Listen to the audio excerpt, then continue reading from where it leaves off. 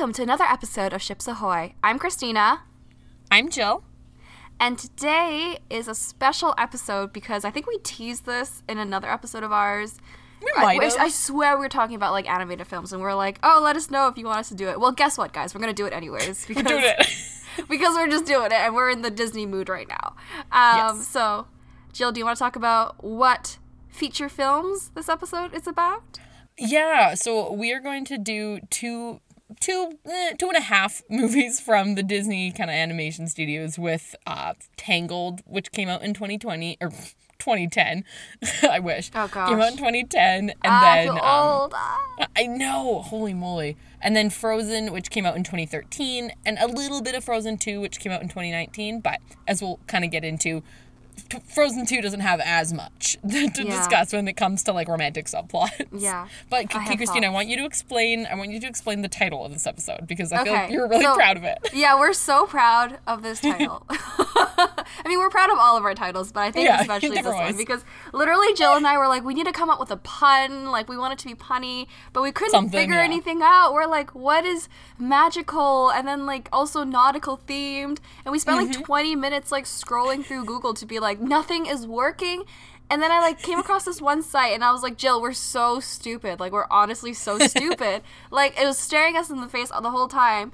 I was like, we'll just do fairy tale, but instead of like fairy as in like the magical creature, we're gonna do fairy as in the freaking boat that we talked about in like the Nerve episode. Yeah, I was gonna say the Long Island Ferry that we're talking about? Or Staten Island or Long Island. The Staten Island Ferry, yeah. So I was like, Jill, we're so stupid. Like obviously this is the answer and it's right in front of our faces. Mm-hmm. So appreciate that pun, guys. Please appreciate it. We tried really hard for this one. Maybe a little too hard, but that's okay. Yeah, maybe a little too hard. It's all good. Oh gosh. But I guess with this episode, with the reason we're kind of grouping these two, aside from the obvious, like, hey, these are two animated movies that were created by the same studio, it's because Disney, I feel like, yay! But these are both also musicals, which we haven't really gotten into, and how that affects like a subplot, to be honest. But also because by virtue of the name of this episode, they're fairy tale endings. They all have happy endings in a way that, as you've probably learned from a lot of episodes that we've talked about different ships, not a guarantee in a lot of different genres. Yeah. Right? And so fairy tales is kind of a rewarding one. You're safe with Disney. Although, like, I must say, and when we talk about Tangled, like, I'll explain. But I was, like, flabbergasted that they killed Flynn. And I was like, what? What is this ending right here? This can't be the ending. I don't understand. Disney, why would you do this to me? And then it wasn't. But like, okay, I take back with the whole like with Disney you're safe because Raylo certainly wasn't safe for me. That doesn't count. That's not Disney princesses. That's totally Disney different. Still. And not animation. Oh, it's because Disney bought Star Wars. It's not like it didn't come from them. I know, but they still decided to kill him. But in any case, yeah.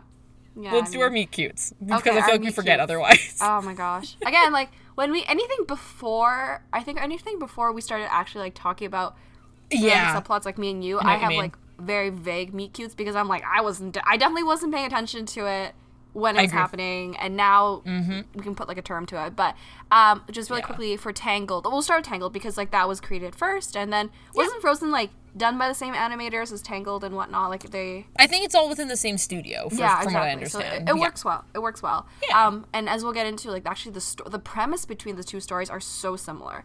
Like having watched them back to back, you're like, that is the exact same love story, but like just done in like a different climate with different characters and different songs.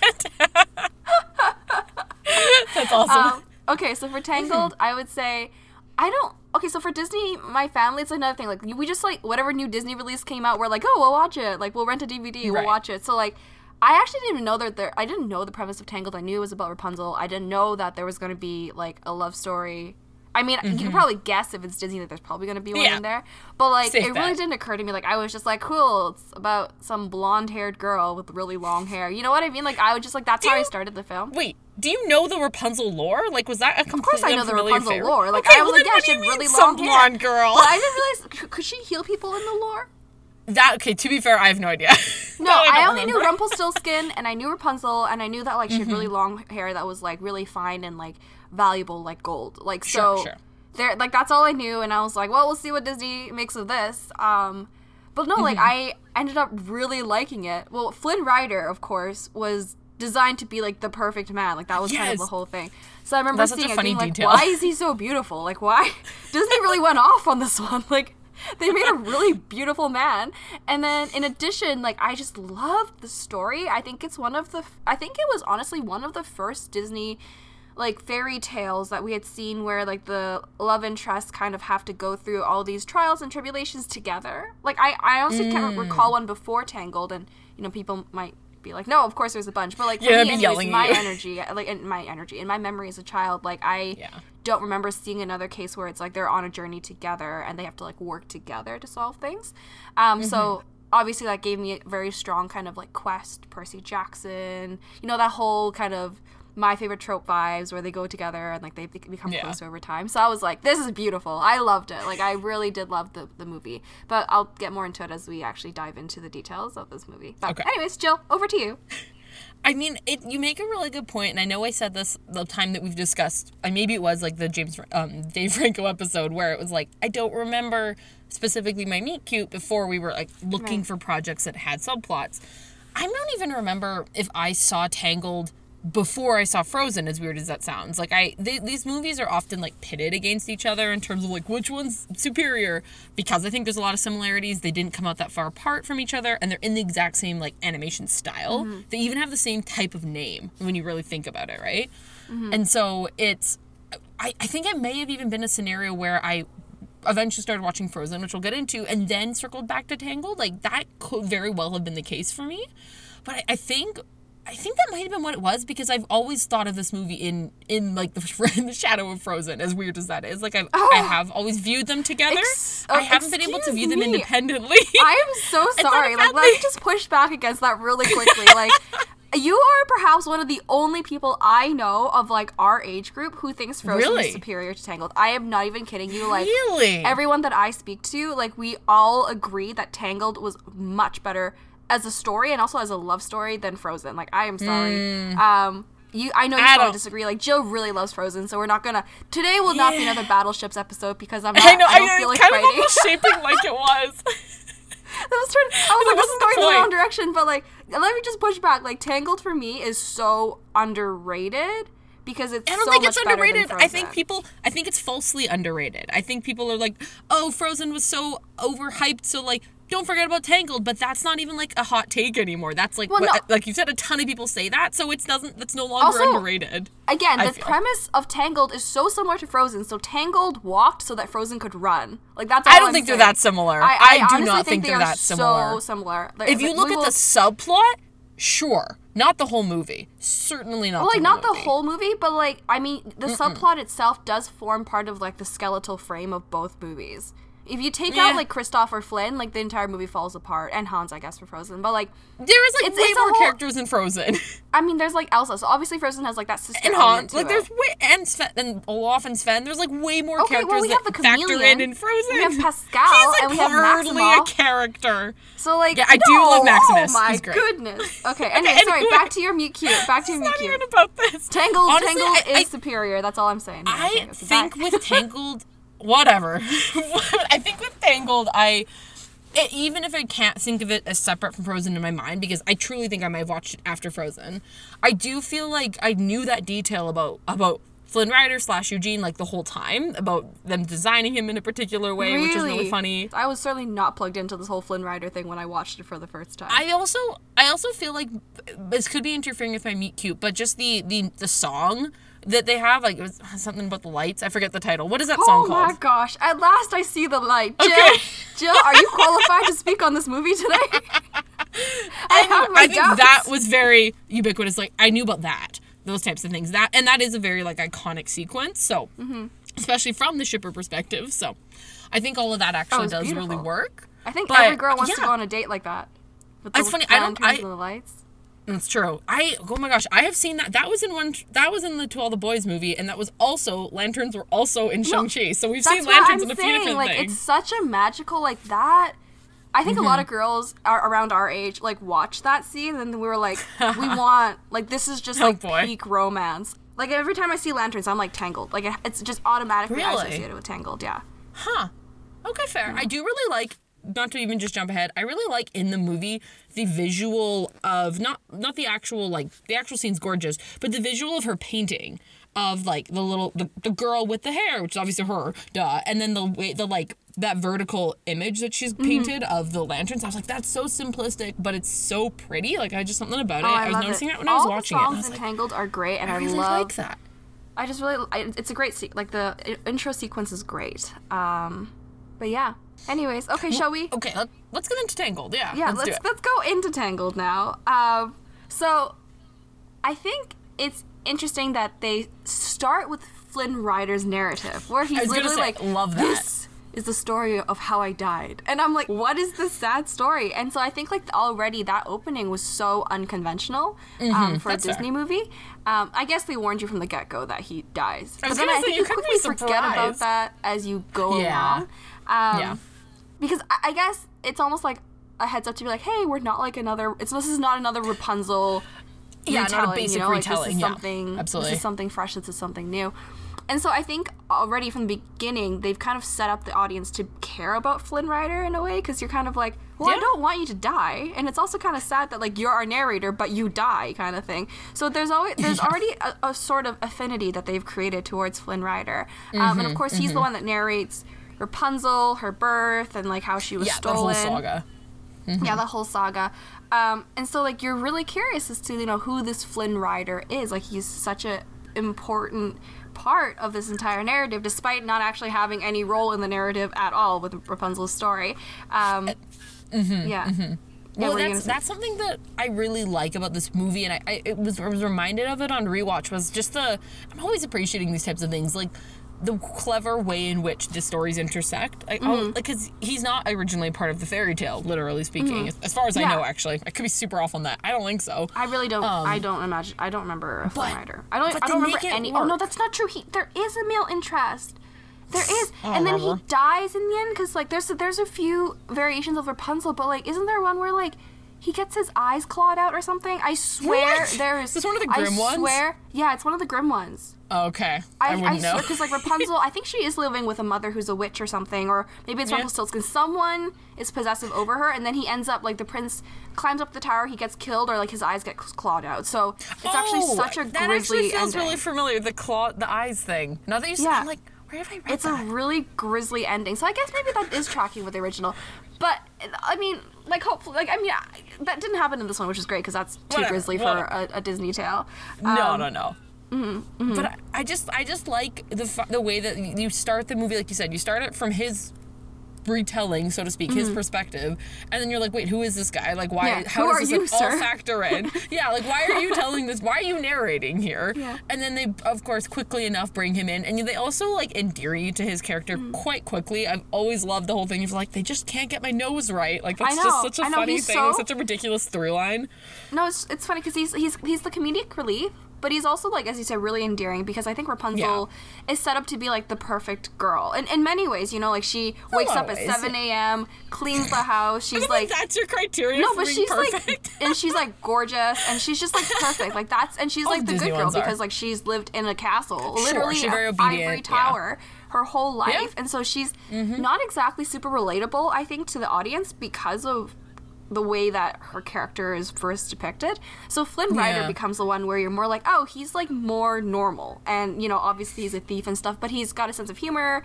You know, he's out in the real world doing real things. And so, as you said, like, you quickly come to like Flynn Rider's character, despite the fact that he is painted out to be, like, a sketchy con man at the beginning. Yeah, right off the bat. But yeah. And then we kind of fast forward because, like, obviously there's a whole thing about her and the lights, and she wants to see the lights, blah blah blah blah blah. Blah. And then he ends up, and then he, like, ends up stealing the tiara, and then, like, you know, they're running off, and then he ends up at her castle, and I think that's kind of like where, like, their two worlds really meet, because up to that point they actually don't know each other, minus the fact that ironically enough he stole her tiara, and somehow the tiara ends back up in her castle after all these years. What I will say though is it's clear from their first interactions with each other that they're, like, immediately attracted to each other. I don't know if you've noticed, but, like, you know... Oh, yeah, like, the first, like, spying of him, she's like... Yeah, I know, like, when she flips his hair over to see his face, and then she's just, like... Is good. And she just, like, takes a breath, and you're like, yeah, I get it. Like, I would, too. Because she's scared, but then she's also like...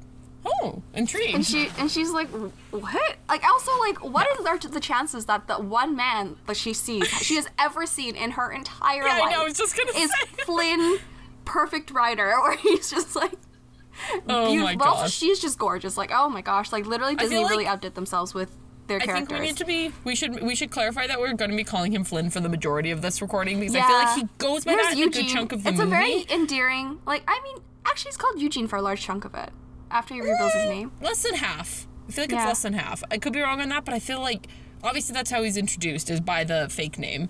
Yeah. But this is kind of the same problem that we had with Nerve, right?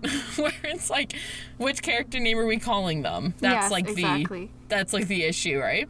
Exactly. But I think with him, one of the things that I really like about his reveal of his name, and we'll kind of get into that later, is that you get to have an opportunity to know him one way, and then as you and Rapunzel, like, you as the audience and then Rapunzel, learn his actual name, you feel like you're being, like, let in. And so it's a good moment as a viewer, and it's also a really nice moment as, you know, a viewer of the story, but a viewer of the subplot as well. And you're like, so what I've always said, I love when characters use different names for each other, because it always indicates, like, a step forward. And that's just, I always, like, aspire to do stuff like that in what I write, because it's just, I love it. It's so fun. No, it's so true. It's really true. Well, I think, you know, we're going to go past the whole, like, Flynn and Rapunzel agreeing to work together. Like, I'll fast forward this a little bit, but I think you're right. Like, I think at the point where they're trapped in, like, the cave and they're, like, about to drown and die, like, they kind of share their deepest secrets with each other at that point. And and it's, you see that there's a little bit of, like, resistance at first, because when they're walking through the tunnels, when they're, like, trying to go away from, like, the guards and whatnot, you know, Flynn's like, don't ask about me, I don't want to talk about my sad story and whatnot. And then Rapunzel's also kind of like, well, don't ask about my hair, don't ask about my mom, don't ask about any of this stuff. But when they're about to die, like, their near-death experience, they're like, okay, like, I think I just want someone else out there to, like, know my secret. And as it turns out, it's you, because, like, we're both trapped in this cage, this cave together. And and he's like, like, my real name's actually Eugene. Is it at that point onwards that Rapunzel calls him Eugene? I'm trying to remember. I think she certainly does throughout other, like, action moments throughout the movie, but I don't know if that's, like, officially honestly, when she keeps calling it. It might be. Think it is, because, like, they have that campfire scene afterwards, which is, I mean, that you should like that. That's like a Jill scene right there. Like, them talking about a sad story, blah, blah, blah. And obviously she reveals to him that her hair is, like, you know, magical and has healing properties. Like, glows. In the cave itself. I would say the cave scene in general was one that I genuinely forgot about. Watching it as prep for this episode, I was like, my favorite moment. Like, immediately I was like, oh, I love it. The entire flight from the Ugly Duckling is one of my favorite scenes in that movie. And the reason why is because up to that point, you know, like, they really kind of didn't like each other. They were just kind of put together because of the circumstances. He wanted the tiara back. She wanted to see the lights. And, you know, he takes it to Ugly Duckling in hopes to, like, you know, basically scare her off so that she doesn't feel like she can continue the journey, kind of thing. But it's really after that point when they're running away that they're like, no, like, we actually have to band together, and, like, we have people ready who we both have kind of these, like, pasts that we don't really want to relive, but, like, we have to, like, work together to, like, get away from that. And so their whole, like, running away from, like, the horses and the guards, and Rapunzel using her hair to, like, get Eugene, and, like, the whole thing, I was like, this is great. Like, this is the first time that they've actually worked together. And then they have that intense moment, that near-death experience in the cave afterwards, and I think, you love that stuff. That whole sequence was just so great for me, because I was like, oh, like, drama. But see, this is the thing. It segues. I feel like it's a weird moment that's like weird in the sense that it doesn't usually happen this way. That we get, like, a you moment and a me moment, kind of like coming together. Like, there is all this excitement, all this action, all this near death type of stuff. Like you said, the true shared trauma. Great. But then immediately after, then you get, like, a nice little quiet Jill moment, which is just I love that. Well, their pacing is so good in Tangled. Yeah. They really did such a good job with the storyline and building the plot. And, you know, again, this is what I said to you earlier. I do think Tangled, we cheat a bit on Tangled because it's not a romantic subplot. It's actually the main plot. I mean, it is a subplot in the sense that, like, you know, they're on a journey. Their ultimate goals are to get the crown and to see the lights. But their relationship to each other is more than just a subplot. It really does carry the plot forward. When they start, making sacrifices for each other. When Mother Gothel shows up and is like, this is the crown. Obviously, this is why he wants to take you to the palace. And then now she's like hiding it from him. Like, it just obviously, he doesn't really like you. It's so funny that after the campfire scene is when, like, Rapunzel's like, I think he likes me. And I know. I was like, so wow, cute. These feelings are developing quickly. But also, like, it's just so well done. Like, you can really see how they're, like, starting to like each other more and more. And they have, like, they have really good moments of just silence. Like, I know this is an animated film and everything, but, like, they just have these really good moments where, like, they pause and, like, one character's looking at the other, just kind of, like, flabbergasted or stunned, and they just don't really know how to answer or how to act. And then they're like, oh, okay, like, I'm gonna try and do other things and, like, move away from this moment. But, it's the thing that I like about, even if this is kind of like cheating, it's more of a main plot. I mean, it's literally a main plot in the sense that they say, which is a really great moment near the end of the movie, they're like, you were my new dream, and it's like, you were mine. Whereas their previous dreams drove the plot, which was to see the lights and to get the crown. Like, sure. So, like, literally it becomes the new plot. But it also I'll freaking take it because it gives us an opportunity to spend a lot of time with them, which is always a complaint in other subplots, because you're like, I just wanted more scenes with them. And it's also one that it's very clearly and actually very intentionally building towards a romantic resolution. And you obviously can appreciate that even more on, like, subsequent rewatches, which is why these Disney ones are really rewatchable, because you're like, okay, you can track the progression. You kind of look, okay, when do the feelings start to change, or when are they actually going to start admitting it? Like, what's happening here? Like, love that. It's not, you're not going crazy. You know that it's intentionally, like, being layered throughout the story as it moves forward. Oh yeah. So exactly. I'll take it because there's more time with them, so I will allow it in this case. Definitely. Like, they did such a good job in this movie really building kind of that relationship between Rapunzel and Flynn, and we can really see those emotions change from the near death at the cave to, like, a vulnerable moment where Flynn shares his backstory at the campfire, and then they basically had a first date at the palace. Can we just, like, talk about that too? Oh yeah. Oh my god. Okay, that's my other favorite moment. I forgot about this too. I know. I knew you were going to prompt me. I was like, I'm not as familiar with Tangled as Frozen, as you guys can probably guess, but I was like, I know Christina's going to prompt me about stuff, and that was one. Okay, for the moment where she gets her hair in a really pretty braid, and he's like looking at her, and then the horse, like Maximus, is like, he's like raising his eyebrows. I know. They even put in those tropes where it's like your friends around you are like, we know you're feeling the feels kind of thing. Like, they literally had a full first date there. Like, they were up since who knows what time in the morning, like 7 a.m. because that's the time Rapunzel usually gets up, and like they're at the palace until, like, the end of the day when the lanterns are being released. Yeah. And so I was like, wow, it really is a day. What a lovely first date. And also what a very long first date. And, like, there's, like, the dancing scene where they dance together, but then there's also just, like, a whole montage of the things that they do when they're at the palace. In town. She gets her hair braided, they buy food, they have cupcakes, they're in the library reading books, and I'm like, I don't understand how you managed to do all this in a day. Like, that's really extensive. I don't understand how they did it. And also how he avoided detection the entire time. Like, how did she avoid detection? That's my point. I'm like, she looks exactly like this, like, mosaic baby face. And I know. no one wonders. I know. No one wonders. Like, this girl with, like, a lot of hair. And, like, beautiful green eyes. Like, hello. Just, like, this beautiful young lady who just entered into this palace with who looks like the right age. The king's horse, like one of their guards' horses. True. Like, and how did none of the guards see Maximus? Like, it's okay. Too plotty. It's alright. It's just, the whole thing, I was like, oh, well, whatever. But it is a beautiful sequence, and, like, the dancing in the town square is just so great, and how they kind of end up together. Like, how they're trying to dance, and then they're like, oh, like, let's dance together. But then they, like, end up, finally they're able to dance together, but the song ends, and they're like, oh, okay, like, another time. They really put in all the tropes. They really did. Like, Disney knew what they were doing. And I feel like that's also why I will always appreciate these stories, even, like, regardless of what age you are when you first see them versus, like, now when we revisit them, like, half our lifetime later, basically. You appreciate them because it's like, those tropes don't feel out of place here, and you also don't feel like you're reaching to, like, insert a trope or, like, perceive a scene as being, like, a tropey moment. You're like, no. That was intentional. They're leaning fully into it, and you're like, and I'm eating it up. Like, it's so and I'm taking it. Good. I'll take it. Yeah.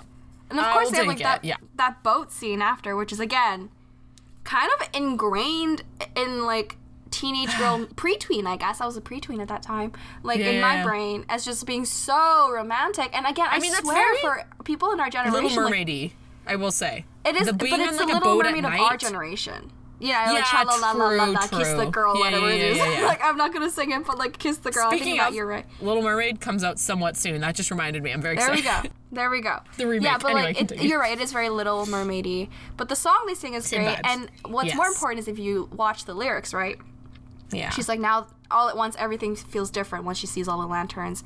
Yeah. Now that I see you, and then she looks over and she sees Flynn, and you're like, wow, like, he's her new dream. Because, like, you know, he provides her with that sage piece of wisdom beforehand, and when she reveals to him, like, I'm actually terrified, like, what if this is not what everything I wanted it to be? Yes. And it's just so vulnerable of her to, like, voice that thought, and then he's very honest, accepts it too, and tries to give her good advice. So that's beautiful. But yeah, when she like realizes it is everything that she wants it to be, she turns over and she sees Flynn, and you can tell that the switch flips because she decides at that point, like, I'm gonna give you the crown, I'm gonna give you the tiara, because like, I'm gonna put myself out there and I'm gonna trust that you're not gonna take advantage of this, of me, of the situation, and that what we have is actually like a real relationship that's growing instead of you like turning away and running with the crown.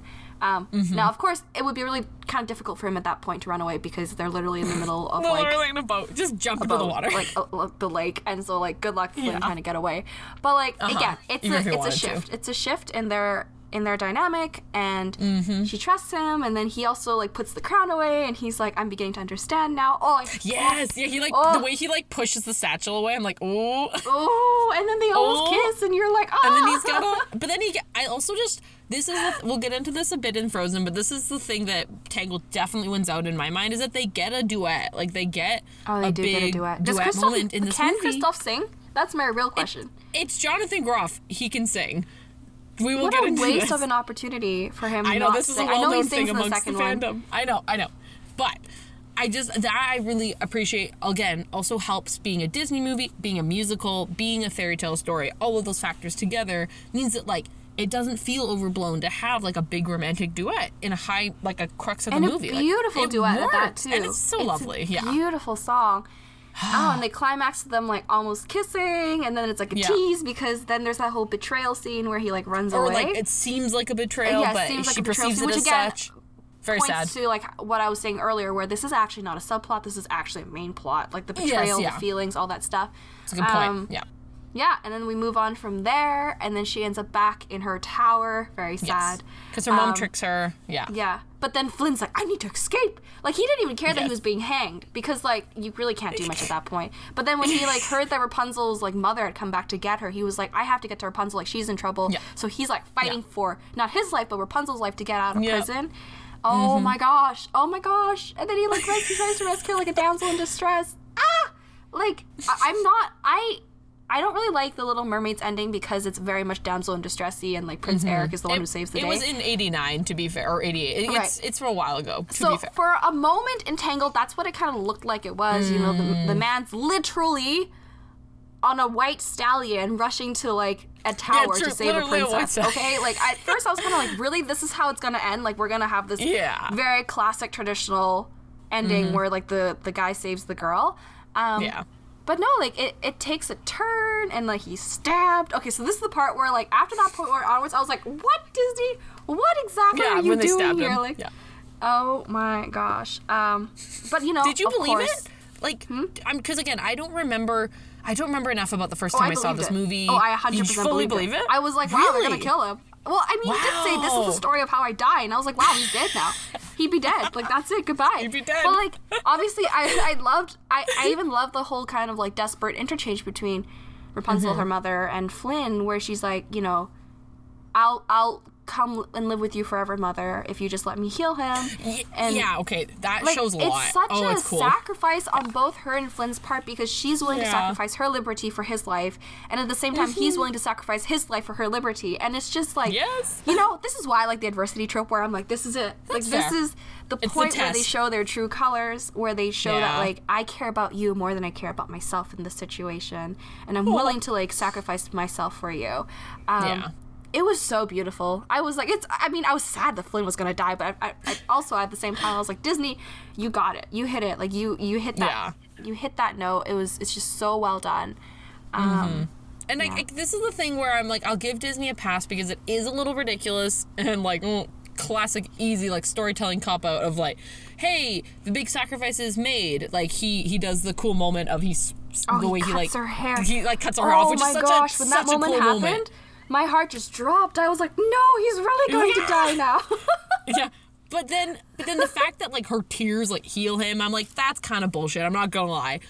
Well, on like a writing level, have the power of the flower within her. It really can't just be her hair. The power of the flower. It sounds That's what ridiculous. my mom said. Like when she was dead, my mom was like, "There is absolutely no way that she can't heal him. Like what just comes out of her head? Like that's the like she's bound to have power within her body coursing through her veins." It's an interesting theory. Also, like the whole flower scene reminded me a lot of Beauty and the Beast because this is very Beauty and the Beast like because the Beast gets stabbed in the side by a dagger. Stabbed? I do not remember this. He does. He gets jabbed on the side because he's like saving Belle, and then he's like, because like what is it? Gaston stabs him in the side, and then he dies.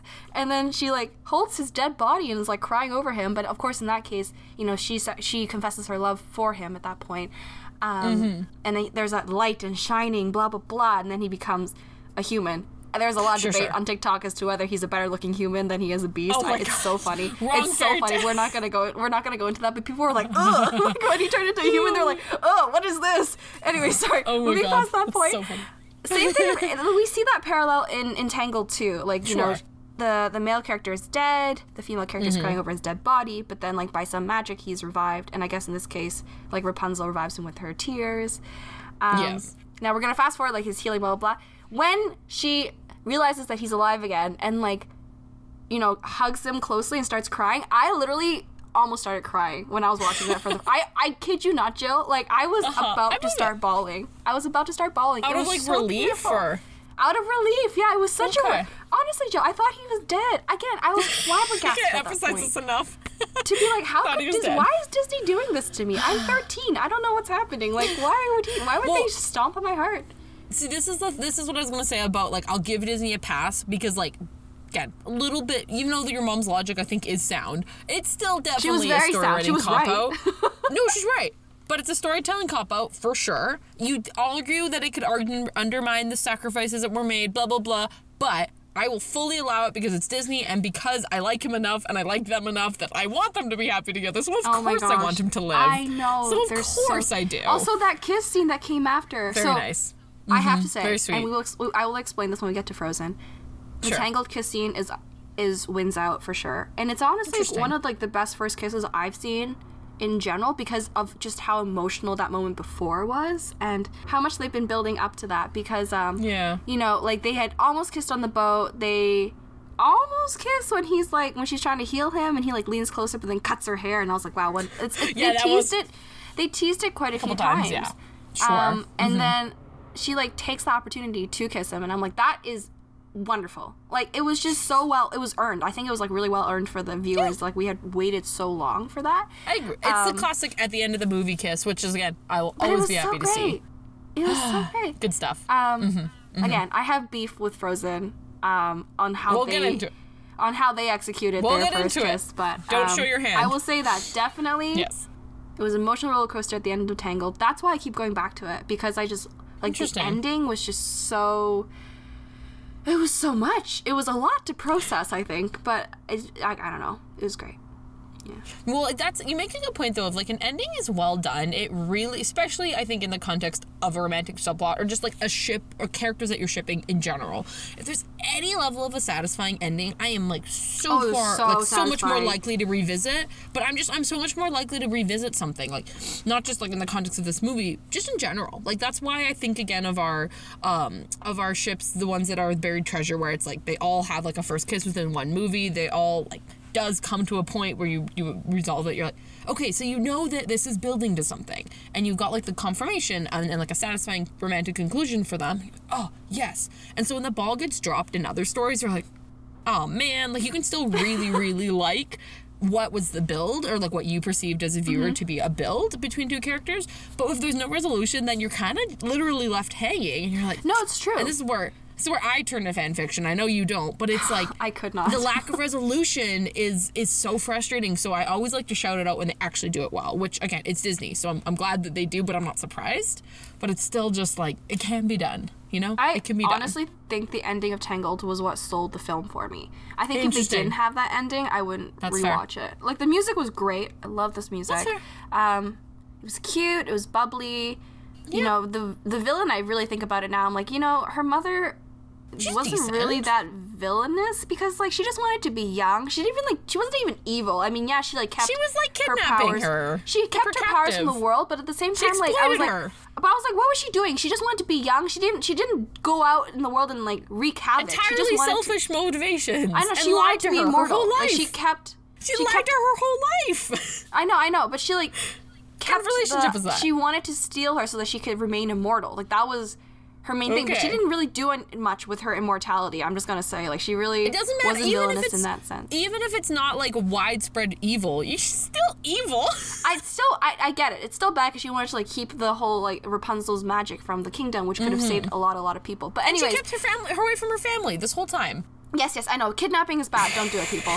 But like in general, I'm like, you know, she wasn't that evil. Like whatever. She was just a villain. But so that's what I'm saying. It was the ending that sold it for me because up to that point, I was kind of like, okay, it's just a story like any other, really. Yeah, or a fairy tale like any other. It wasn't anything like very compelling about it necessarily up until the ending with like kind of how the two characters end up together. Like I think that was really the glue that kept me kind of attached to the movie. Yeah, so it was such a beautiful ending. Again, almost cried. And I still almost cry every time that I watch it. And also, like, just the way she hugs Eugene, I'm like, that just looks so, like, satisfying to just watch her. Like, she's so small. She's such a small person that, like a petite little character, the way that they hug, I'm like, that just looks like the most comfortable thing ever. But anyway, sorry, like, I digress. I also really like, I just remember this at the ending there, when he does come back, he's like, did I ever tell you you've got, like, a thing for brunettes? And I was like, such a perfect Eugene line. Like, it just fits. Like, and that's also just good writing. Like, ugh.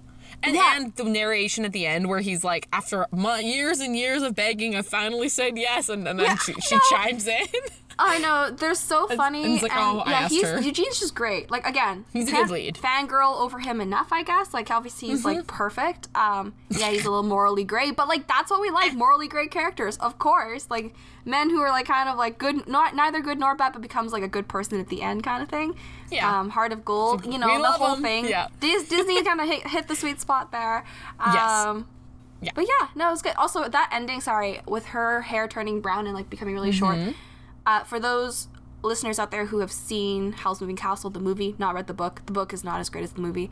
It's actually a very similar ending because, you know. Okay. Yeah, and, we might actually do an episode on this later. Yeah, in the future, yeah. Of, like, Studio Ghibli films. But, like, yeah, like, he is unconscious at the end because, like, his heart got ripped out. It's a whole thing. Oh. And then the main character, like, she puts his heart back in, magically, of course. This is not, like, gross or anything. And then he, like, wakes up and he was like, oh, your hair is, like, sparkling like the starlight or something because her hair is like gray. It's like actually like just gray because that's the sacrifice she made. And then she like tackles him and hugs him and I'm assuming they kiss but the camera cuts away. But like again, very similar ending where you think that he's dead but he's actually not dead and then like the female character is the one who like saves them. But and also short hair, and they make a comment about their hair. It's very similar. It's very similar, but like there's a reason why I like Howl's Moving Castle. There's a reason why I like Tangled because of the endings. I'll give you that. Okay. All right. So now it's time to talk about what type of ship. Yes. Are we talking about? I don't know about this one. I actually don't have. Yeah, because they're one that like it as weird as it sounds like it feels like they're a ship that's like being built as you go. As weird as that sounds, like I kind of view it as they certainly, like, there was no understanding that they were going to be a pair on either of their perspectives, put it that way. Like, you mentioned, like, sure, they noticed each other at the beginning, but their goals were not in alignment at all, but they start to realize as they're, like, building their separate ships. As I said this, okay, I'm picturing this. They're basically, like, working in some area where they're, like, laying down planks on, like, two different areas, and they can't see that as they're both working, they're actually, like, together forming a boat. Oh, my God. And I was like even just a simple little, like, rowboat, like, what they're in. in the lantern scene. But that's kind of like how I view it, is that only later on do they realize that their stories are kind of converging in that way, and they're, like I said, their dream is the same, and it's interlinked. Jill. Okay, I love that. Okay. So yeah, it's a ship under construction where they're like starting from opposite ends, and they don't realize that they're building towards the same ship. Yes. But then they end up meeting in the middle. Oh, Jill, that's beautiful. I love it. Thank you. Just came to me. I'm actually really proud of well this. Done. This is the first time for me. Be proud, Jill. Be proud. Okay. I'm going to cherish this. Now, on that note, let's move on to Frozen then. And first, may I just say that the reason why I keep saying that the premise is so similar is because let me just list out the reasons here. Okay, you have let's get into them. A male and a female, and for Frozen, we're going to talk about Kristoff. Like, Hans obviously is there, but when I say male, the focus I mean is Kristoff. Kristoff and Anna. Right. Let's be clear. And they come together at first. They're strangers, and they don't really, like, feel much for each other. They're just put together by circumstance. Like, Anna was like, oh my gosh, you know the mountains. You can get me to my sister. And same with Tangled. And both of them are like the females are princesses. They don't actually know the lay of the land. They're like, I've been living in a castle. Literally, both of them have been shut out and like shut in a castle, and they don't know the outside world. And they're like, I need a wayfinder. They end up finding the male protagonist, and they're like, you know the outside world. You're practical. You have to lead me. But in both cases, the female characters are actually very touchy-feely, but they're also very intuitive. Like, they have never experienced this outside world before, but they are very quick on their feet, and they can work out problems on their own. They aren't dependent on a male character. And so they put together, both of these pairs, they're on a journey, each of whom are just trying to, like, get something out of it. They're not going for the other person. So for Flynn, the goal is not it's not for the person. Yeah, Rapunzel it's for wants some to see the separate thing. Anna's trying to get to her sister. Kristoff is concerned because his ice business is going out of business. And so, like, they're all just trying to, like, so they're trying to solve a similar problem, but not necessarily for the benefit of the other. And throughout that process, where they kind of go through a bunch of, hurdles and whatnot, they fall in love over time. And they don't really realize it until the end. This is why I'm saying the subplot, at least the romantic subplots, are almost identical to each other. I give you that. My comment is always just that there's one of them is a main plot and one of them is a subplot. Yeah, and the reason I know, Frozen has more to it is because there's a lot going on that's also, I think, really well handled. That's why Frozen wins in my mind. But anyway, let's get into our meet cutes. I'll let you go first because I actually have one. Can I take a hot take on Frozen? I'll exchange this one for do your meet cute first. I'll exchange it for my meet cute because my meet cute's so boring. Like, I just watched it, Okay, that's not true. I watched it because, Jill, everyone in my high school, and I mean everyone, started singing Frozen songs during recess, in between classes, out in high school. In my 100%. classes. Like, people were singing Love is an Open Door and, like, Let It Go. And for the first time in forever, it was insane, Jill. There was just, everywhere I went, there was Frozen music playing. And so I was like, okay, like, I'll go watch it because it seems like everyone's obsessed with it. I should go watch it too. And I remember watching it and, like, being, like, relatively okay about the storyline. I honestly didn't feel that much about it. And my hot take is that I don't actually care too much about Elsa. Like, I really don't care about her much interesting at all. hot take. Oh, so, I wasn't like, expecting her whole relationship with Anna, I was like, I don't know if Elsa earns Anna's love because she's literally kind of she's non-existent in, like, a large portion of Anna's life. And, like, Anna, I get, has a lot of love to give. But at the same time, like, I don't know if Elsa has earned it, Interesting. She's just always hurting her. And I understand that, like, she's also under a whole set of, like, secrets and whatnot. But, like, I was like, I don't really feel too strongly about Elsa, despite the fact that, like, all the little girls who have watched it want to be Elsa. I think that's so funny. It's really unfortunate for Anna, because this is something I've noticed over the last few years of getting back into Frozen when Frozen 2 came out, is that it's definitely Anna's story, and especially the first one. It's 100% her story. I actually like her a lot better than Elsa. So not Elsa's story in a way that is, like, very unfortunate because, like, Elsa gets all the love, and you're like, it really is Anna's story, like, all the way through. It 100% is. The whole story is around her. I remember just relating to her a lot more, even for the song For the First Time in Forever, where she's like, oh, maybe I'll meet the one and stuff. Like, I'm like, this is actually something very normal that a lot of teenage girls go through, right? So I found her so compelling, and I really liked her, but I didn't like Elsa very much, and so that's why, like, when I walked away from the film, I was kind of like, It wasn't, and like, I didn't like Kristoff as much either. I think he was, like, a bit more of, like, brutish than, like, Flynn was. I mean, that's he's not very as smooth. Intentional. It's very intentional. It's true. I know, but he's not as smooth, and maybe that's just, like, not my type. I don't understand it. But, oh my gosh. But, like, again, I didn't feel particularly good nor bad about Frozen. It was just a movie, and it was fine. Okay. Yeah. So that's my meet cute, and that's my hot take. Sure. 2 in 1. There you go. So funny enough with Frozen, I actually have thought a fair amount about my meet cute, not because of the ship, but just because Frozen became, like, really important in my life, again, when the second movie came out. And so then I went back to start thinking, like, okay, wait, when did I first get introduced to this franchise? Because it's so significant to me now, like, in 2019, 2020. Like, when did I even first learn? Because I always, like, try to trace that stuff back. And I really think there were kind of, like, 2 independent events that happened, I can't remember which came first, that brought, like, Frozen into my consciousness. One of them was watching the Oscars in 2014. So Frozen came out November of 2013. And so I watched the Oscars, and I remember, like, Let It Go won. But I remember thinking, like, I was rooting for maybe, like, the Pharrell Williams song. Or I think that was that same year. And we were all, like, rooting. I hadn't seen Frozen at the time. And everyone's like, Frozen's going to win. And I was like, what is this? Like, it was like a given. What's the Pharrell Williams song? I think Happy. I think it was that Happy song. Oh my gosh. Sorry. Way too overplayed. I can't. Fair. But as some say, Let It Go. But I do recall thinking... I recall thinking when Let It Go won the Oscar, and then I think Frozen also won the Oscar for animated. Yeah, they won a lot of awards. I mean, they only had 2 Oscars they were eligible for. But I know, but like the fact that they won both and they were like a Disney animated film for kids was pretty news breaking anyways for me. But really what sticks out to me about this moment was just the fact that the composers like rhymed / kind of semi-sung their speech. And I was like, that's really impressive. I remember this, I was like, that's actually. So cute. Yeah. And I was like, that's really adorable, actually. And they're a married couple, like Kristen Anderson Lopez and Bobby Lopez. We'll link and I'm this like, to the show notes. If you guys haven't seen it, we'll link it to the show notes. Speech. Yeah. But it works, and they're like Kristen Bell, Idina Menzel, and they like rhyme it all. Like, it's great. But that stuck out to me. I was like, oh, okay. And somewhere in this as well, I remember my cousin, who's a lot younger than me, like I think she's like 10 years younger than me, being really into Frozen, and we were at my grandmother's house. Again, this was at some point since Frozen came out, and they were literally trying to give me the whole rundown. I had not like seen the footage. That's a complicated rundown for a child. Like, this plot is not simple. She was a fan. But it was one of those things that I remember being like, I don't care, like, I'm not interested, like, what is happening type of thing.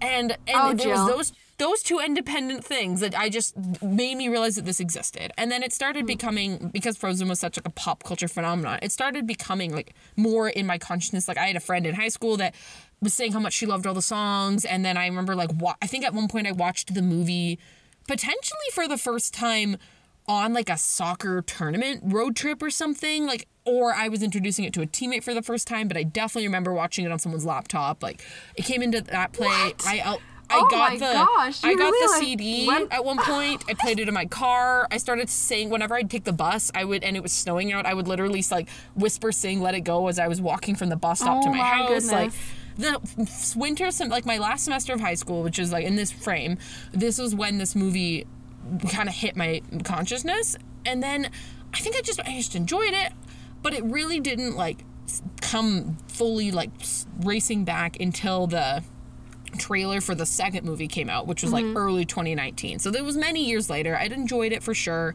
Again, at that point I'd learned all the songs, yada yada, but it was when the new trailer came out and it looked like more mature. It's the whole thing of like animated sequels growing up with their audience, and that was totally the case with this one. I remember being very intrigued by it all, and then this movie ended up being like, when it did come out in the fall of 2019, like in November, it was very much linked to me completing my schooling. Like, I had a licensing exam that I wrote, and I saw this movie like right before it. I saw it on the day of when I like finished the exam. I have multiple pieces of like jewelry. From being like, I don't care about this Frozen story, child, don't tell me this plot line, to be like, I have to watch the second one when it comes out on the dot. Like, I don't care about the exam. This is the thing. Like, I saw this movie with like several different sets of friends over time. I went and even saw it in the like 4DX theater experience. Oh my goodness, where Jill. This became a thing for you. Lights flashing. This really became a thing. And on top, the reason I bring all of this up is because with this love of Frozen 2, I went back, revisited Frozen. I rewatched like Frozen Fever and the Christmas thing, and I forget the Christmas, Olaf's Frozen Adventure or something like that. And then I discovered that there was a musical, like a Broadway version. Oh my gosh. Written by the same people. That's it for you. Jill loves musicals. Let's just put that out there. She loves Broadway. But this was kind of my intro, funny enough. Yeah, I was going to say, this was like musical. My first Broadway love your gateway. Was this musical. Yes. So I love all of it because it also, I think, helped me appreciate the movie more, especially Kristoff and Anna's dynamic, because there's a lot more time with them in the musical. They get a song, which I sent you before we watched this. I was they get a duet. You need to watch this duet, because we'll also link that in the show notes. Yes. I realize this is becoming a really rambly meet cute, but it's okay. We're just kind of segueing into this discussion. But specifically, like, this whole backwards way of me becoming invested in Frozen again made me realize much more about the story through this extended Broadway musical. Also made me like connect more with Elsa, which I think again is probably something you're missing by not knowing like all these extra songs that she has and what that storyline is like, because that was not a problem for me. Like when I rewatched the movie, I'm like, yeah, I totally get where she's coming from, both movies, and that's not like a barrier. I don't find that inaccessible in any way, and I like all the characters. I find a little the shaky on Olaf communication really annoying. I feel like for me, one of like my most the tropes that I don't like the most, and I guess part of this was in Tangled, is like when they don't talk to each other and they're like, I'm trying to protect you from this thing, but I'm not going to tell you what it is. And like I really get annoyed by that, because I think it shows kind of a level of immaturity and a lack of trust, where I'm like, if you really care about the other, then you should bring them into that, and you should work on it together, kind of thing. So the fact that like Elsa like literally ices Anna the entire 18 years or whatever. Sure. It's just really frustrating for me. Yeah. Okay. They get into it more. Fair. Maybe that's fair, but I'm not as much of a musical fan, but I will take your word for it. But it's one of those instances where more backstory really does help. And again, I trust it because it was created by the same, like, it was literally the music, all these new songs were created by the same songwriting team. So it's like, okay, they obviously know the lore. It's not like someone's reinterpreting it. Like, it's not like fan fiction, to be honest. It's just a continuation. Like, it's a new adaptation. I would trust Broadway a lot more than fan fiction in general. Oh my gosh, an insult. But sorry. I'm sure there are a lot of just great writers in fan fiction, but still I trust Broadway more. Oh my god. But we are not talking about the ship enough. Yeah, I was going to say, let's get into the ship. So first of all, that's why I love Frozen. Let me just say, I love how Disney kind of does a tongue-in-cheek with Hans, where like, Anna falls in love with him because he's just way too convenient. And Elsa's like, you can't marry the man you just met. And I'm like, thank you, Disney, for recognizing these years and years of like messaging you've put out to young girls, where it's like, including true Tangled. love hits you like that. And not for Tangled. I told you, they don't fall in love right away. It was a day. Okay, fine, whatever. Like in Disney time, it's a longer timeline. It's also like an hour and a half of like our viewing time, which can span a long time. Sure. So in any case, but like and I was like, yeah, great, Elsa. I appreciate that statement. You can't marry the man that you just met, right? And so Disney does a good job there. You know what also really drives me nuts about Frozen, and why I also don't like it as much, is because Anna is like technically engaged to Hans throughout the whole story, and then like Kristoff comes in, and I'm like, is he a homewrecker? Like, I don't understand the situation. You know what I mean? Like, I'm like, and also it makes me feel less sympathetic to Anna, where I'm like, you are Hans for all up to this point. Like, Hans is like perfect. You've left him in charge of the castle. That is fair. Yeah. Okay, and now you're running off with this other blonde dude, and you're falling in love with him instead. Like, I get that you haven't had a relationship before, and that you're just really eager to fall in love. That's fine. But at the same time, like, what about Hans? Like, don't you ever feel like what you're doing is kind of iffy? I think, this is where I'll counter there. You make a very good point, and it is kind of the whole thing of how I normally don't like the concept of like an interrupting ship, as Manu would say. Like, I don't like when there's a third party involved. But I think what is helpful about this movie is that, similar to Tangled, where they spend a whole bunch of time together and they go through a bunch of adversity together, they have like a mission that ends up linking them. Anna only spends like a very short amount of time with Hans. They literally use this relationship with this developing like friendship and then relationship with Kristoff as like a counteract example to how little she actually knows about Hans. They explicitly say that. They show that, right? That he doesn't. That's 100% true. She knows nothing about him, and then just by spending time with someone, experiencing the world with someone, which he does with Kristoff, you realize like this is how a relationship can actually form, right? And that's much more healthy in there, and therefore encouraging. That is very valid.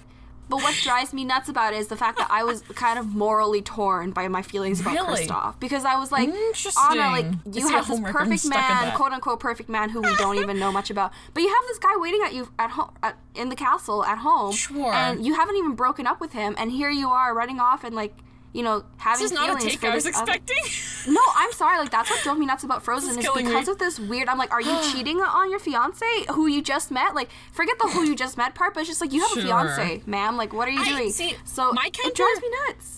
Well, the thing is, I don't think she's actively, like, flirting with him or anything. I think she's just a well-written kind of, like, fun, exuberant character who's very new to the world, as we've seen. She literally emphasizes 100%. That. And he just picks up on that and appreciates that. I don't think she's doing anything to, like, lead him on or be disloyal.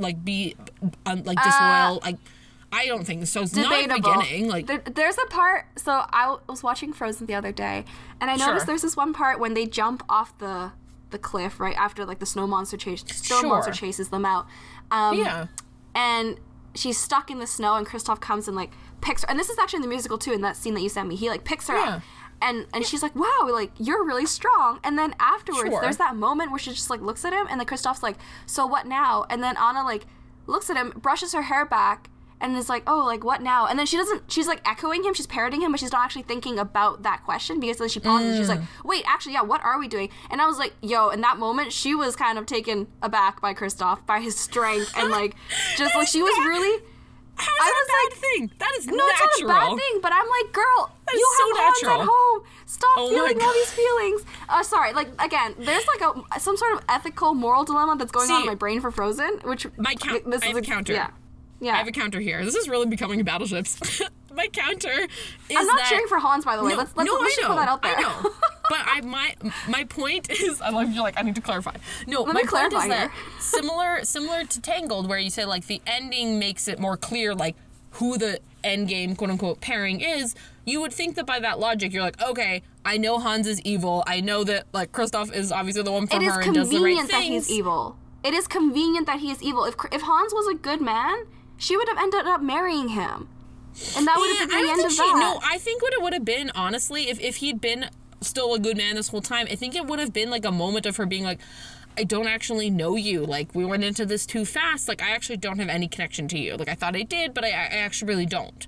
And that she would have learned that through inadvertently spending time with this other person, right? And being like, wait, that's not how connections are formed, like, instantaneously like I thought. I am very new to this world, very inexperienced. So even if he hadn't been evil, I don't think she would have, like, stayed with him. I don't know. With Hans. I highly doubt it. If he saved her with True Love's kiss, I mean, I probably wouldn't have worked. That would have been such a stupid plotline if that had actually happened. It was a really stupid plotline. But hey, it was good because it brought the focus back to Hans. So, you know, despite my moral/ethical dilemma with Frozen, I really appreciate how when, like, Kristoff's troll family is, like, shipping them, he's like, she's engaged, like everyone needs to take a step back, and then they're like, oh, a true love's kiss, and they're like, let's get you back to Hans. Like, Kristoff doesn't... this shows him as being a great guy.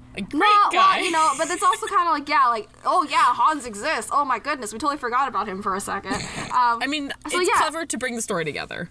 I mean, it was good that they brought the story together, because if they kept going off on their adventure together, I would be like, I have lost all respect for, like, Anna's feelings, and, like, I just can't, because, again, she's putting up too many feelers out there and lighting too many fires, and so it just, like, it made me very frustrated. But in any case, so he brings her back to Hans. I love the bridal carry, how he, like, carries her into...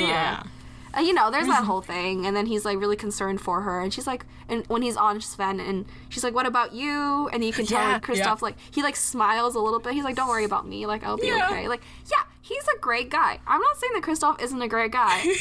I'm sorry, this kind of brings me back to, like, episode 8, or To All the Boys I Loved Before. It's you know, it's kind of like the John Ambrose, Peter Kavinsky situation, where it's like, you know, if only Peter hadn't been there 6 months before, if only Hans hadn't been there at the party, and this thing had happened, because it was bound to happen either way, she would have run into Kristoff, they would have had their love story, and that would have been that kind of thing. But yeah, they're kind of like counterfactuals, or, like, you know, in a multiverse. I think I tolerate it in this case, and I'm like analyzing this for myself in real time. I'm like, I think I tolerate there being, like, a third party in this story, for the reasons I already mentioned, of, like, I like that it shows the parallels and, like, helps her learn a lesson, but also because it means that, like, there actually is an antagonist, and it helps link things, because, again, the inciting incident is Elsa reacting to this ridiculous decision made by Anna, right? And that's when her ice powers come out. city gets, the kingdom gets frozen, she flees, all those things happen, and then, that leads to Anna and Kristoff meeting at that little shack in the woods. So I'll take it that there's a third party, because the third party isn't just discarded like John Ambrose is, to be honest. He's not just there for the sake of it. He's actually very integral to the story, and her so-called relationship with him is literally, like I said, the inciting incident, and it leads to that ultimate betrayal, and it shows like Kristoff's true colors, and it helps through, like, with Olaf giving her a hand, helps Anna realize what love actually is, because she clearly has no idea. Oh my gosh.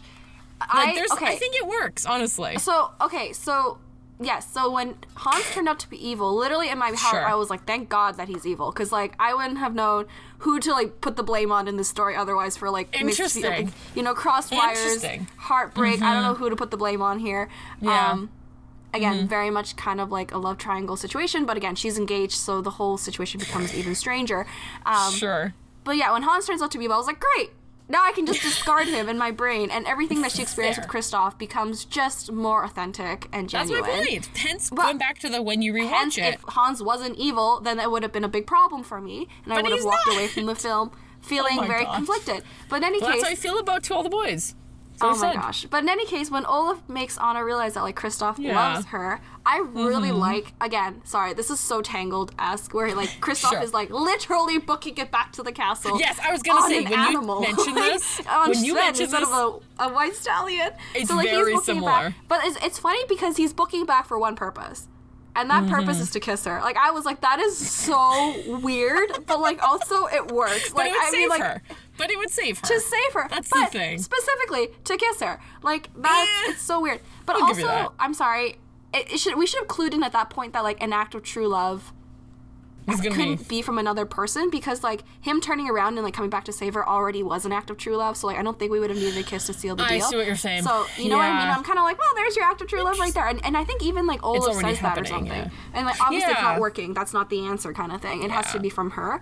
But anyways, I love how he's, like, trying to find her. Like, obviously that scene I have strong feelings for. And, like, they're trying to find each other in the ice storm. That whole... And, of course, Elsa's, like, doing a thing, and I'm like, go away, Elsa, this is a more important thing. No, it's literally not, because the end of the movie, it gets resolved by their sisterly bond, not this subplot. I know, but I was like, get go her out away, of here. Elsa. This is not, I'm not holding out a torch for this story with you and Anna. I'm holding out a torch for Kristoff and Anna at this point. So funny.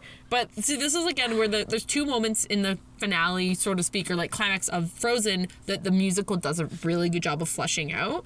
One of them is when Kristoff leaves Anna, like, leaves through the gates to keep her safe, and then that whole moment where, like, the townspeople take her away. His concern is cute. There's a beautiful song that happens, a short little song that happens in the musical, where he basically kind of answering the question that they had, the duet that they have is called, like, What Do You Know About Love? And then his little, like, it's called Kristoff's Lullaby is what the little tune is that he does after he parts with her, and he's like, the end of the song is him being like, you're what I know about love, and it's so sweet. Like, the songs are, like, perfectly paired, and so that really helps. Again, that really helps the ship a lot.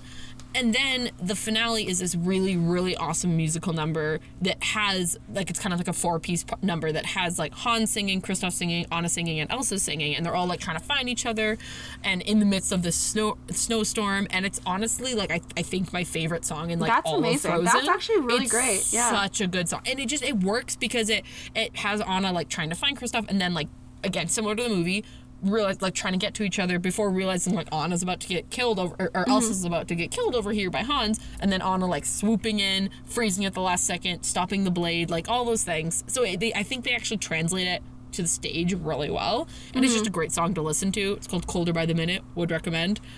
Probably gonna listen to it after this. It's truly, I made myself a bracket of Frozen songs at one point, and this ended up being the one that, like, became my winner of this bracket that I made of all the songs in Frozen, including the musical. Oh, of course I did. And so now I can, like, comfortably say it's my favorite one. Oh my gosh, but I love it. All that to say, like, I like with this ship that they, because it's a well-written subplot, and then it's not like, oh, it's not everything is about the ship, but you can have your cake and eat it too. Like, she can have this restored relationship with her sister. She can learn more about love in the process, both familial love and romantic love and self-love, like, all those things. And then also still have a little, like, romantic resolution. Like, it doesn't need to be mutually exclusive, which some stories are really, like, keen on, which I'm always frustrated about, because I'm like, you can have both.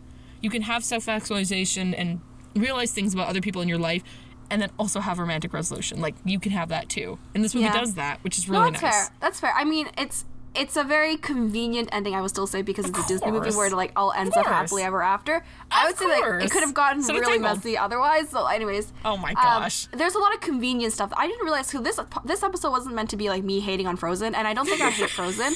I just, like, have strong feelings about certain elements of the plot line. Sure. Also, now that I'm very cynical about Frozen right now, but we talk about that kiss between her and Kristoff. Okay, and yes, why I need to hear what your beef nuts. is here. Okay, yes. so what's your issue? So, obviously, the whole end scene, the colder by the minute sequence on Broadway and in the movie where, like, Anna and Kristoff are trying to find each other, it's kind of, like, teasing that they're gonna kiss, they're gonna have a really dramatic moment where they're gonna collide and, like, have, like, a very dramatic kind of kiss or, like, a showing of feelings anyways. Sure. I don't understand how come after the whole situation is resolved and, like, you know, Elsa melts all the ice, like, it just cuts out, like, the scene cuts, and then now we resume to probably a few days later because Anna is showing Kristoff the sled. The to new be like, sled, look, I made you a sled. And I was like, you mean to tell me you guys didn't kiss after that very intense moment? Like, are you kidding me here? No, that's my issue. I was like, this is so awkward. Are you telling me that they were, like, their whole premise of them finding each other was to, like, have that moment? That's so funny. And then now that moment is, like, over, they were just like, well, good to see you. And they just, like, walk off. Like, oh my gosh, Jill, it drives me so nuts. Really and then they end up having a really awkward first kiss in front of the sled. And I'm like, this is so awkward. Like, this whole thing, it's it's, like, cute and whatever because, like, he's like, oh, I just want to kiss you. Cute. It's a cute trope. Definitely, I don't think it was the right pacing. It was not the right pacing. Like, I liked it. It was very refreshing. Rapunzel gets me because she kisses Flynn right after that kind of, like, climax of the plot, and then he comes back. Like, she gets me. I get what you're saying. I find that hilarious that that's your issue with it because I would not have predicted that. Sorry, that is my issue with it. It's just so awkward. Valid. The ending is so awkward. The timing issue is really an interesting point. My counter, I guess, is just that, like, it looked like it was building towards them having, like, a big romantic moment, obviously racing to find each other in the snowstorm, but after it becomes apparent that the actual act of true love is going to be her for her sister, I don't feel like there's room for them in that exact moment because she's got to reconcile with her sister. She literally almost dies, or she basically does, and then she kind of comes back to life, and then she has to take care of Hans. Like, she punches him off the boat, remember? Like, all the of guards that can take care of him. They're all the little royalty guys watching from the distance. They all got people. They can take care of him. I don't think there was never going to be a big, like, climactic kiss between them. That you lost that moment when it went to her and Elsa. When I say lost, you moved Elsa, it. get out of the way. You're ruining it right now. Oh my gosh. Oh, no wonder you don't understand Frozen. Oh, I honestly, I think. Goodness. My goodness. The creators are listening to this being like, this girl did not understand what we were trying to do. I'm sorry. Yeah, maybe I just didn't. I did understand Frozen. I just didn't feel very strongly about it. But yeah, so, like, she's never like, oh, Kristoff, thank you so much for coming back to find me. And oh my gosh. Yeah, they didn't really address that until there was no thank you. There was no nothing. Okay, they just, like, walked off. And I'm like, what? Okay. I'll give you that. Are you kidding me? But no resolution between the two characters. No, like, oh my gosh, your fiance is evil. Like, Kristoff doesn't even know that Hans is evil. To be fair, until he saw her, like, wanting to kill Elsa. That's actually an interesting point. Like, I guess he's not engaged anymore. Oh my gosh. He just wanted, like, a chat. There's absolutely no resolution there. This is very funny. I see what you're saying. I guess, like, the whole time jump moment, again, pacing-wise, had to happen because, as I just laid out, I don't feel like it would have worked for them to have, like, a big romantic moment right after she, like, punched him, because that was played as comedic, right? I think they put a little bit too much in that moment then. But then they put Olaf melting.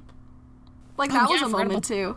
Forgot about that, too. So, like, everyone was more important in that moment. Elsa, Hans, Olaf, then Kristoff and Anna. Like, and so, like, I was like, they put a lot into this moment, but they didn't put Kristoff in the moment, which was super weird for me because, again, like, for the last 5 minutes of this movie, it was about him trying to race back to get Anna and, like, trying to save her. But and then it wasn't. There's absolutely no acknowledgement of the sacrifice he made. It was until it wasn't, but he was still there because he had come back for Anna. Like, No, Tangled does better because they're like, oh, Eugene is very clearly here for Rapunzel. And there's no, like, the chameleon has a moment. Or, like, Maximus has a moment. You know, like, they really keep the focus. I mean, first of all, you're in a freaking tower, so of course they can't have the horse up there. They were on a freaking boat. They were on a boat. They didn't know it was a boat. It was a frozen fjord. Honestly, they were very lucky they were on a boat, or else they would have drowned. That is, if we're talking convenient, that's the most convenient part of this entire movie. There are convenient in this movie. It's Disney. No, but I honestly, this goes back to, like, and again, some people, maybe you, view this as a detriment to Frozen having, like, literally a bigger cast of core characters. But it wasn't, and because this is a romantic subplot and not a main romantic plot, the romantic subplot went to the wayside for the time being in that moment in favor of the, like, deeper message that the movie was trying to do, like, for sure. And to vanquish the villain, like, all of that happened, and there wasn't, at that moment in time, room for the subplot. But then, again, I'm okay with it, because not only did they circle back around to it, but let's just take a moment here to jump into Frozen 2 for a second. They keep them together, and then they eventually get engaged. So, like, relax. It's true. They keep them together. They eventually, but then the pacing again for the second one is off with Kristoff, because Kristoff, this is honestly my biggest beef with Frozen 2, and I don't have many. I really enjoy that movie. Apparently I have a lot of beef with Frozen in general, but yeah, fair. I feel like Kristoff is very, like, he had nothing to do in the second movie. Nothing. And it, see, this is the thing. This is kind of how I feel about, and Manu and I kind of got into this in our episode on Noel Holmes, where I was kind of like, I don't think he, like, you know, Tewksbury is not the most relevant character in movie 2 compared to movie 1. He's a huge part of movie 1. Same with Kristoff. Huge part of movie 1 in Frozen. But then it's kind of like, we're keeping him in for movie 2, and I'm happy about it. Don't get me wrong. I like these characters, and you're keeping them in for the sake of a romantic subplot, so I can't actually be mad about it, but I'm kind of just like, I wish he could have done a little more. Just a little bit more creative writing. True. Give him something to do beyond just trying to propose to her, which is his entire arc. It's not even an arc, the whole movie, but he is very supportive of her, and, like, it's not his movie. Doesn't he almost die at some point? I don't think so. I don't remember. I don't think so. Or maybe not. I don't remember. I just remember having beef with number Elsa 2 because, dies. like, Elsa dies, and then Anna says, like, she sings that song where it's like, the next right thing. Yeah. The next right thing. And I'm like, where's Kristoff? And also, like, girl, he you're was not kind of alone. disappeared for part of this. Like, no, it's true, but it's just like, she just completely kind of forgets about Kristoff. She, like, does the thing with Kristoff where she does with Hans, where it's like Hans is non-existent when she's on this journey with her sister, for her sister, and then everyone else takes the back seat.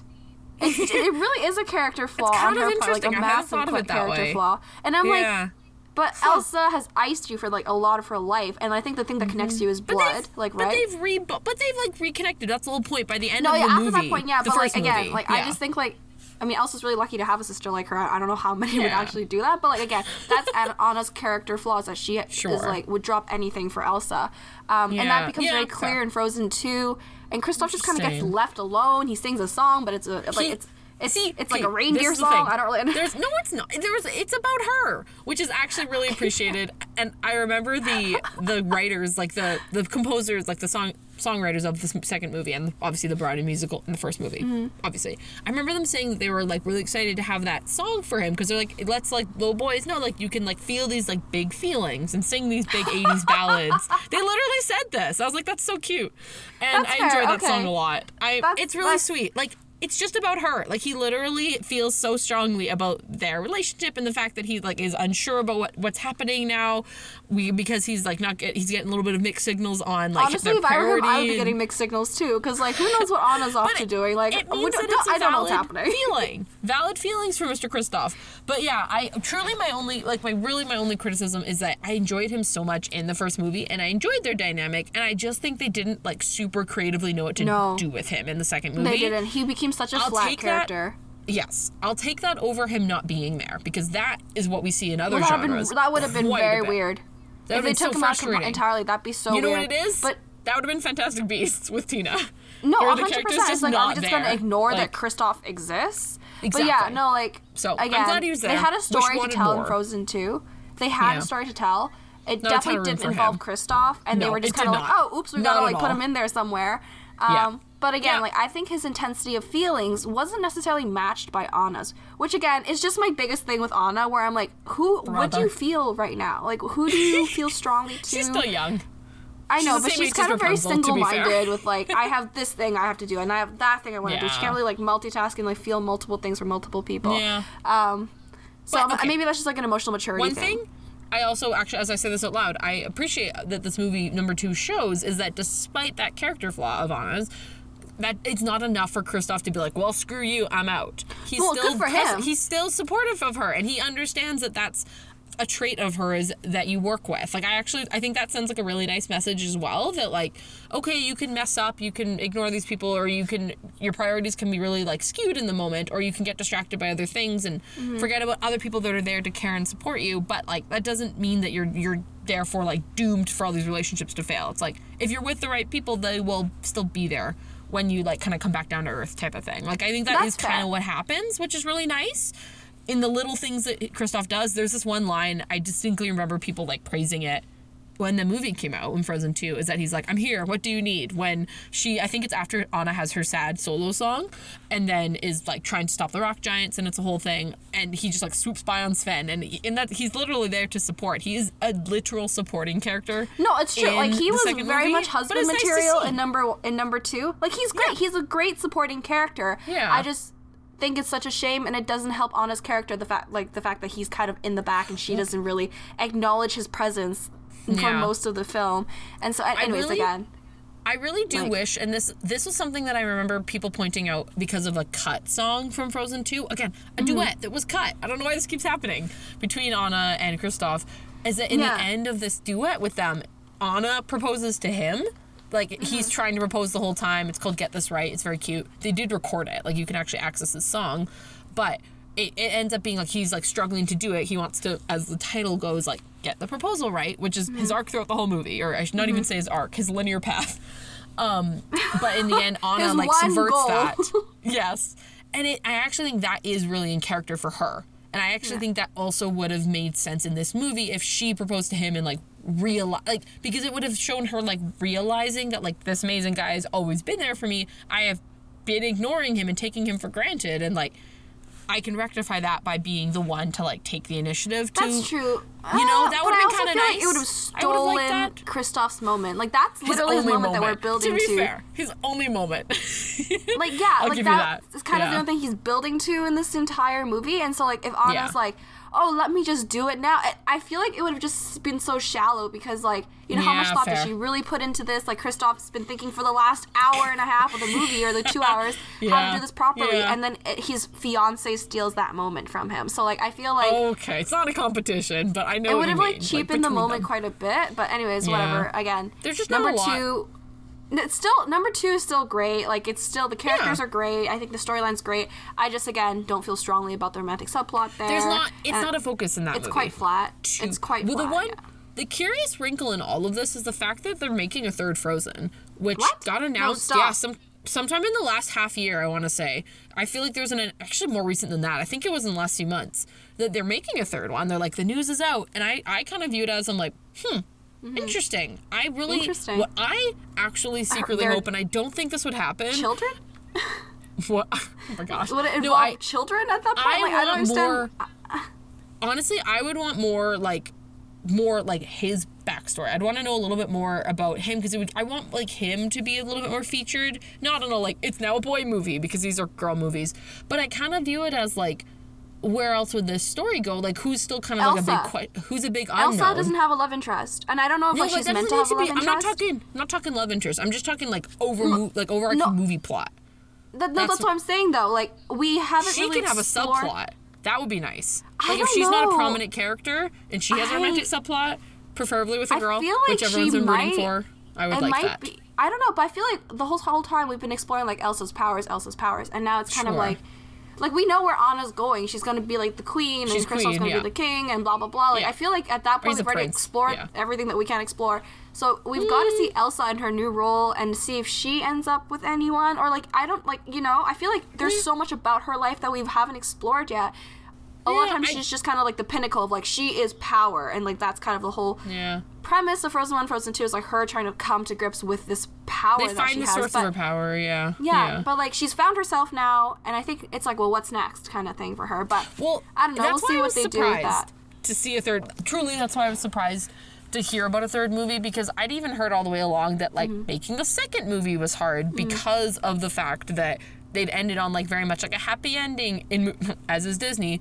There's a reason there's not been more Tangled movies, you know, as is Disney for movie 1. Although and then she they had does to show make up. a movie. Rapunzel and Flynn show up. Yes, I forgot can about I just that. quickly Elsa's coronation. mention, do they get stuck in the castle with the rest of them? Because, like, she goes in with Flynn to, like, Arendelle for the coronation. Yes. Yeah. And then the whole fjord, like, freezes over. Maybe they do get stuck there, too, stranded. But it kind of boggles me that, like, Rapunzel, knowing her character, would just be like, oh, well, we're stuck here, and oh my gosh, Hans is a bad guy. You know what I mean? Like, I feel like she'd do something about it. I think you're thinking about this too much. Maybe they left early, but I was like, this is like, I understand this is an Easter egg, but it's like, she and Anna would have gotten along really well. Yeah, so I like, agree on that. Like, it's weird to just kind of put her in the background and be like, oh, and also they might be there, maybe they're not there, who knows, like, don't know. But, yeah, anyways. Well, should we move on to what type of ship this is? We should. Yes, because okay. this is going like that we planned. I actually have one for this one. Okay, so, yes, you prep yourself. The Kristoff and Anna ship, for me, is kind of like an icebreaker ship. And the reason why I'm saying this is because they're so effective when it's like we're talking about how they kind of lose utility in the second one, right? They're really effective when we're just talking about, like, the main character is, like, breaking the ice. When it's frozen, you need an icebreaker ship to, like, power through, break the ice, and, like, be really effective. But when it all melts, there's absolutely no use for the icebreaker ship afterwards. Interesting. So, like, you know, Frozen 1 was all about breaking the ice, literally between the characters, between whatever each other, the snow. They are so effective. They are so great. They're so integral to the plot line, even though they are subplot. But then you get to the second one, all the ice between the characters have melted. There's no need for them. Like, I don't know what to do with this big clunky ship that's just there. There's not a lot of dramatic tension between them at this point. Right. Well, we don't need them, and, like, their utility is lost, and they just kind of float there, and you're like, what are you? You're out of season. What are you doing? Yeah. So, anyways, they're like an ice ship for me. That's an interesting point. Is that the right term for this ship that you're describing? Is that actually what it's called? Icebreakers, yeah. Oh, I wouldn't know. But I like the tying into the theme of the movie as just literal the visual language of ice. Appreciate it. But I think you make a really good point that with the functionality being lost when, like, circumstances change, to be honest. Yeah. Like, yeah. They're, like, good at one thing. Like, they're couple, they were really good at, like, kind of, you know, becoming a couple, working those relationships, bringing people together and stuff. But then again, we had a lot of that in Frozen 1. We kind of repaired all the relationships that needed to be repaired. The second one really wasn't about. Yeah, the second one wasn't about repairing relationships. It was about building relationships, which is a different story. So getting answers. we didn't need them. We really didn't need them. We super didn't. But I'll take it because he got a song, and because he didn't just disappear. Like, I'll take it. I just would have wanted more. I had higher hopes because of how well written he was in the first movie. He was such a fun part of the first movie, and I think he was a very interesting character. And they just did not know what to do, which is I will say, if you watch the behind the scenes about Frozen 2, it's called Into the Unknown. It's like a 6-part docuseries on Disney Plus. I freaking love it. I sob watching it. I'm just gonna be honest. I love it. It shows you how chaotic the production was for this movie, to be honest, including just, like, the story. So and, like, coming up with the story and coming up with the songs and trying to write Elsa's, like, big song without knowing what the ending was going to be, and, like, so the fact that anything somewhat coherent came out of this movie is impressive, but I'm scared for Frozen 3 I think this was now. something that dropped. I know, almost. That's why I was a little surprised to hear that there was a third one. I was like, oh my god. I'm sure they're not just doing it for the fans. Like, I hope they're not just doing it to keep the fan base going. They're doing it for the dollars. To have more music. They're doing it for the dollars. I don't like that. Like, they did well how Disney with works. Frozen 2. These movies made over $1 billion each, friend. These suckers are very profitable. And of course, children will watch, like, parents will take children to watch Frozen 3 because of, like, the good music, and it's just, like, visually really stunning. But at the same time, like, the storyline will be lost. Story. I'm really curious to know what it is. I'm wondering if they'll pull not to make this really topical, but a Guardians of the Galaxy Volume 3 where they focus on it's not a side character, but a different character than the first couple movies are focusing on for movie 3. I'm curious if that'll happen. And I don't know what, because it's going to be Olaf's story, Kristoff's story, who knows? Who knows? Like, I have no idea. I'm not opposed to anything. I'm just genuinely curious, narratively speaking, what they're going to do with this. So I guess we'll see. Fair. Yeah. We'll see. But I think probably... Well, I think that's good. That I think that wraps it up. Yeah, well, thank you for listening to another episode of Ships Ahoy. As we always say, we'll catch you guys on another one of our episodes. Bye now. Bye.